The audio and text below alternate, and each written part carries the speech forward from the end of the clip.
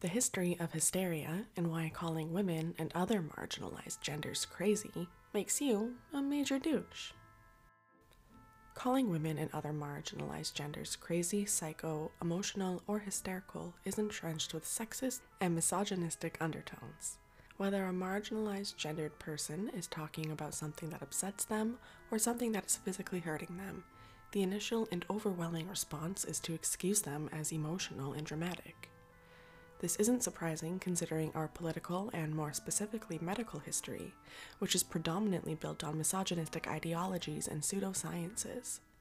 Said methods were based on the initial theories of ancient Egypt before being adapted by Hippocrates and Galen, whose practices extended throughout the Middle and Modern Ages, including the Renaissance and Victorian era. Because of these prevailing medical and societal attitudes, assigned females were misdiagnosed, understudied, and gaslit, tried as witches, locked in asylum, and sedated.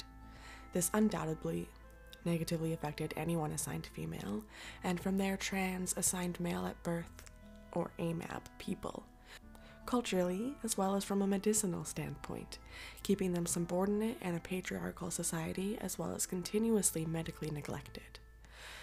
This history of social and medicinal misogyny is predominant in our contemporary society today, wherein marginalized genders are still silenced and written off as crazy or psycho if they go against social norms, something that disproportionately affects marginalized genders of color. It also continues to affect marginalized genders who experience physical ailments, as they continue to be seen as exaggerated or overly emotional, something that again disproportionately affects marginalized genders of color. Medicine reflects the social order of any era. Our history, in this case of medicine, specifically shows pretty clearly that assigned female at birth or AFAB people were second-class citizens throughout every period. Hippocrates is the start of it all, brother. He and fucking Galen. In 5 BC, Greek philosopher Hippocrates came up with the starting blocks to our modern medicine, blocks that we still use as foundation for studies today. His theories were that assigned male bodies were stronger, warmer, and drier than those assigned female, which were deemed weak, cold, and wet. Hippocrates also introduced the titular malady hysteria, a condition he understood from the ancient Egyptians, which solely affected the assigned females, where the uterus moved inside the body, causing sickness. I don't know if you really know who Hippocrates is, but he's a pretty big fucking deal in the medical community.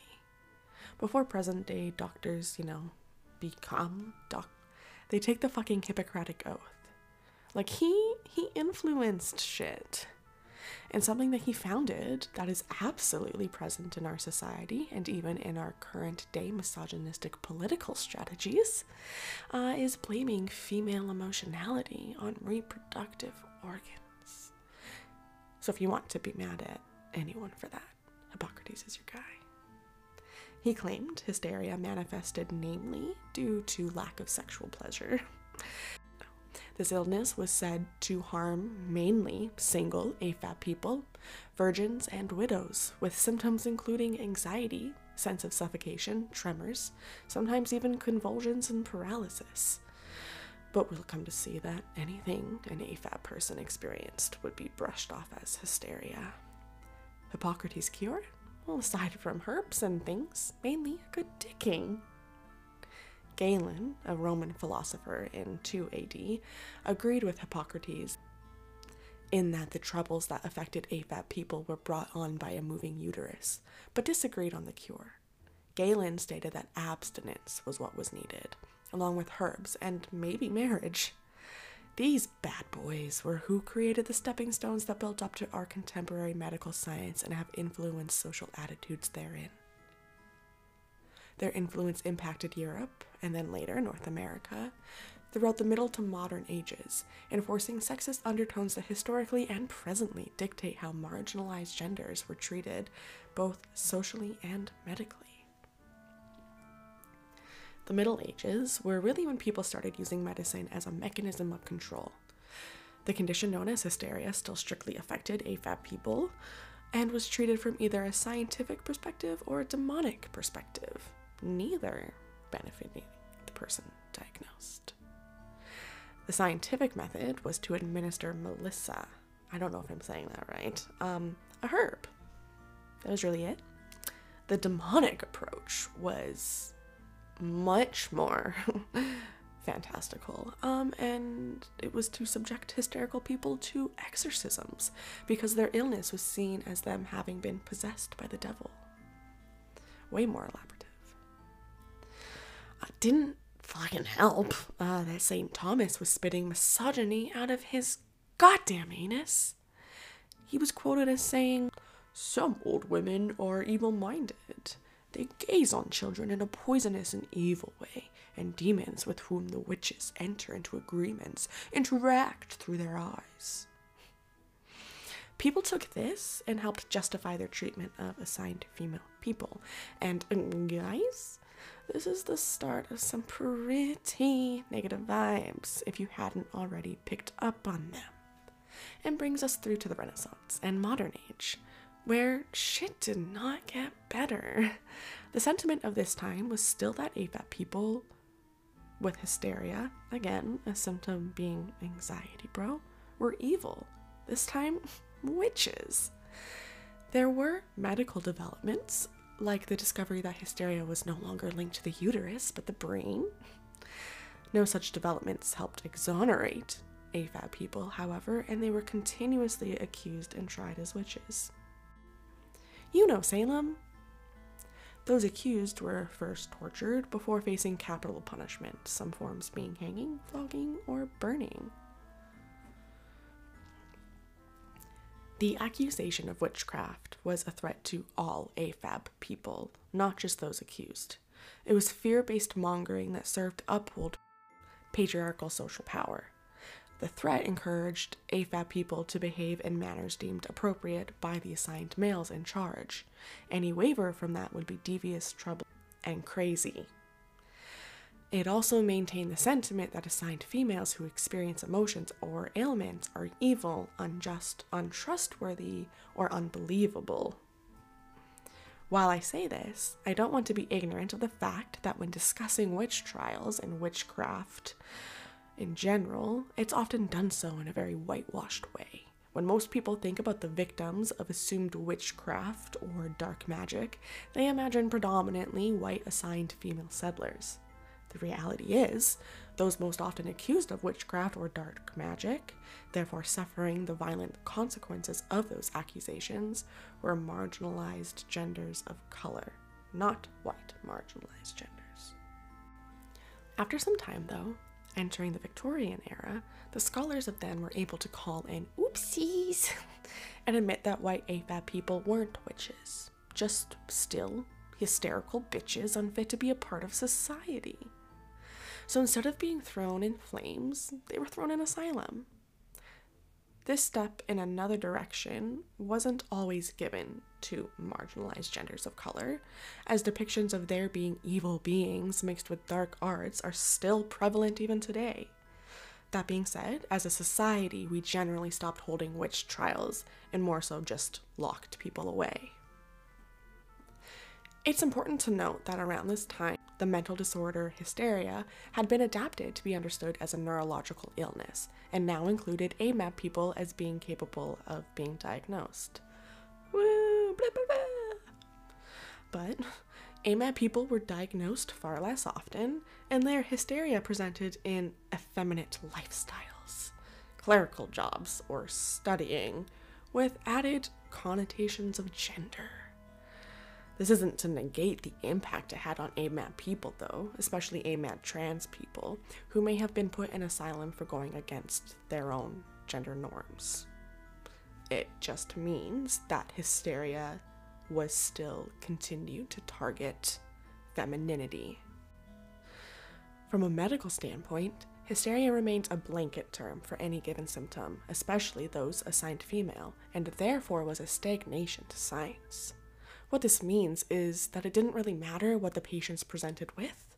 The threat of hysteria was always there if the physician decided so.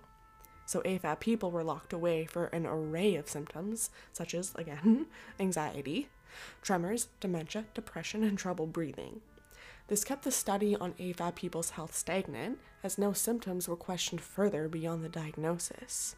Not only were these asylums an hindrance to AFAB people's health and physiology, but also an injustice to free will and agency. From a social standpoint, hysteria remained as something more than a diagnosis. It remained a shock collar to restrain the behavior of people going against social and gender norms, this time including AMAB people and its line of victims. The threat of asylum was similar to the threat of witchcraft, an imposed punishment to keep people acting in line within the social hierarchy. The threat of being diagnosed hysterical now included those assigned male, and was therefore a realistic nightmare to trans AMAB people, just the same as AFAB people, for going against their own social norms. While not erasing the reality of asylum's threat to trans AMAB people, it was more prevalent to AFAB people in their lower social status. It took all but the signature of physicians to lock someone assigned female away. That, or a bribe from their family. Husbands and fathers had the ability to hire doctors to examine their partners and assigned female children for abnormal behavior, exhaustion, overeducation, premenstrual syndrome, being unmarried, or even for fucking masturbating, dude. How is it not something to control, Those assigned male had more autonomy and say in what happened to them, but many still fell victim to asylum for purely patriarchal reasons. The threat strengthened when pertaining to a marginalized gender of color. After the abolition of slavery and the Civil War, white people tried to use asylums to keep black people and people of color as a whole without freedom. A diluted justification for slavery was to protect white people from the false insanity of black people. Now, without the right to enslave black bodies, white people needed a new tactic: asylums. With these asylums, white people could easily strip a person of color from their freedom, especially so if it was a marginalized gendered person. This proves that these diagnoses and asylums had less to do with illness and more to do with rendering marginalized people sans agency. Their fate was again dichotomized: remain marginalized or remain confined. Asylums were not for treatment. They were for torture. Common cures people went through were electroshock therapy, hot baths, starvation, and sterilization. Doctors continued to believe that there was some connection between ovaries and mental illnesses, and so many assigned females suffered having their ovaries and clitorises forcibly removed without just medical cause. Also, the possibility of release was not always confirmed.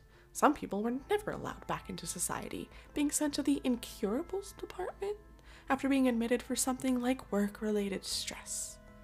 This institutionalized maltreatment continued until the late 20th century. Its sentiments prevailed.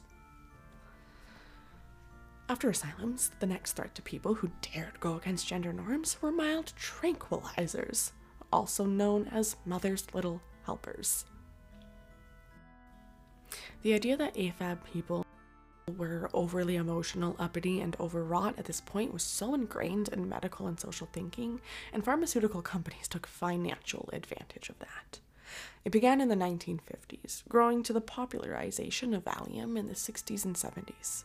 These pills were aimed to help women deal with the woes of womanhood, singlehood, and motherhood. You've seen that 70s show. You know, all the times Kitty was emotional, so she'd have one of those silly pills with a cocktail and get all giggly, and Red and Eric would brush her off as being crazy Kitty who needed one of her little round friends. Marginalized gendered people were no longer being locked up with such velocity, but they were no less oppressed.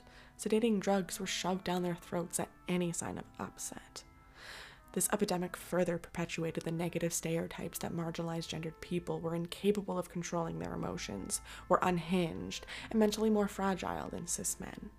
It also again continued the dismissal of actual physical pain and ailments that marginalized gendered people were experiencing, being numbed by sedatives. The effects from centuries of pseudosciences and misogynistic medical practices still have a lasting impact today. Thank God. This history of social and medical neglect, abuse, and gaslighting towards marginalized genders shows up in our contemporary society in two ways.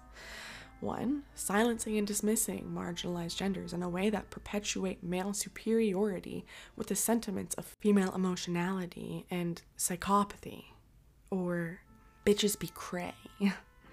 And this disproportionately affects marginalized genders of color. And two, silencing and dismissing marginalized genders in a way that invalidates their pain and causes them to suffer more physically. Again, this disproportionately affects marginalized genders of color. The caricature of a psychotic, delusional, marginalized gendered person is ever present in our world today. People of all types who question the status quo and encroach on cis men's space in the world are drawn up as such. Any marginalized gendered person who dare threaten the status of a cis man, say with rape or abuse accusations, are immediately the ones put on trial. Their mental capacity and stability questioned. Exes are described as crazy and psycho when they speak up about the maltreatment they may have experienced during the relationship. Marginalized genders are opposed when they speak up about misogyny and microaggressions, shut down as overly emotional or sensitive. Due to compounding patriarchal factors and underlying racist ideologies, marginalized genders of color suffer from these stereotypes more than their white counterparts. Perpetuating the stereotypes of insane, deranged, marginalized gender serves to keep marginalized genders subordinate as their testimonies and their mental capacities are seen as lesser. Moreover, AFAB people's health is still being neglected and understudied. Their pain is dismissed, predominantly people of color. In her book entitled, Kate Mann writes that any hope that we've made progress from these sentiments has been proven wrong by a 2018 survey, quoting, "Marginalized genders, compared to cis men, receive less and less effective pain relief, less pain medication with opioids, and more antidepressants, and got more mental health referrals. A major finding is that marginalized gendered people's pain in the reviewed studies was psychologized. Marginalized gendered people's pain reports are taken less seriously, their pain discounted as being psychic or non-existent." She goes on to say that the differences in the treatment of cis men versus marginalized genders in these studies could not be explained by medical needs. Similarly, Eleanor Cleghorn says, in the podcast From Hysteria to Wandering Wombs, Women and Medicine Through History, marginalized gendered people's pain is treated differently in doctors' surgeries compared to cis men's. What falls into the gap is the treatment of marginalized gendered people's pain from a medical point of view. So that might entail what kind of medication marginalized genders are given compared to what sort of medication cis men are given. And also the way that pain is seen as evidence of an illness. In men, it's much more likely to be considered a definite sign that something physical is really happening in the body, whereas marginalized gendered people, it might be assumed to be less credible, for example, a mental health condition or anxiety. Marginalized gendered people, more often than cis men, are misdiagnosed with somatoform disorders or disregarded completely about their symptoms. We are just now learning that assigned female bodies have 3 or 4 times the chance of developing MS. In the past, their symptoms were assumed hysteria. In the same way, assigned female people are left out of the assigned male-focused research done on autism spectrum disorder, or ASD. While many assigned females present symptoms of ASD, due to minimal research including AFAB experiences, many assigned females are misdiagnosed with anxiety or depression. These stereotypes and automated silencing are an extension to trans women and AMAP-NB folks as well, based on misogynistic assumptions. And again, intersecting factors make this medical and social gaslighting even more outstanding when it comes to marginalized genders of color. Due to racial biases and medical malpractices, marginalized gendered people of color, specifically Black marginalized gendered people, are mistreated more and forced to endure more suffering more often than their white counterparts in relation to their medical needs. These prevailing attitudes keep white cis men at a higher place in the social hierarchy, as their voice will always be the ones viewed as most rational and trustworthy. So, when you call a marginalized gendered person crazy or hysterical or anything of the sort, you're also bringing the entire history of those derogatory comments. Based on the theories of Hippocrates and Galen, the study of health has been built on misogynistic medical advances and pseudosciences that aided the oppression of marginalized genders. Marginalized genders were misdiagnosed as hysterical throughout centuries, causing them to be burned at the stake, tortured at asylums, and medically sedated at home. The constant abuse and gaslighting rendered marginalized gendered people subservient to cis men, their testimonies in pain dismissed. While this ingrained medical and social misogyny continues to affect all women and marginalized genders, women and marginalized genders of color are the ones who suffer most due to intersecting factors. This is why it makes you a douche when you call women and other marginalized genders crazy.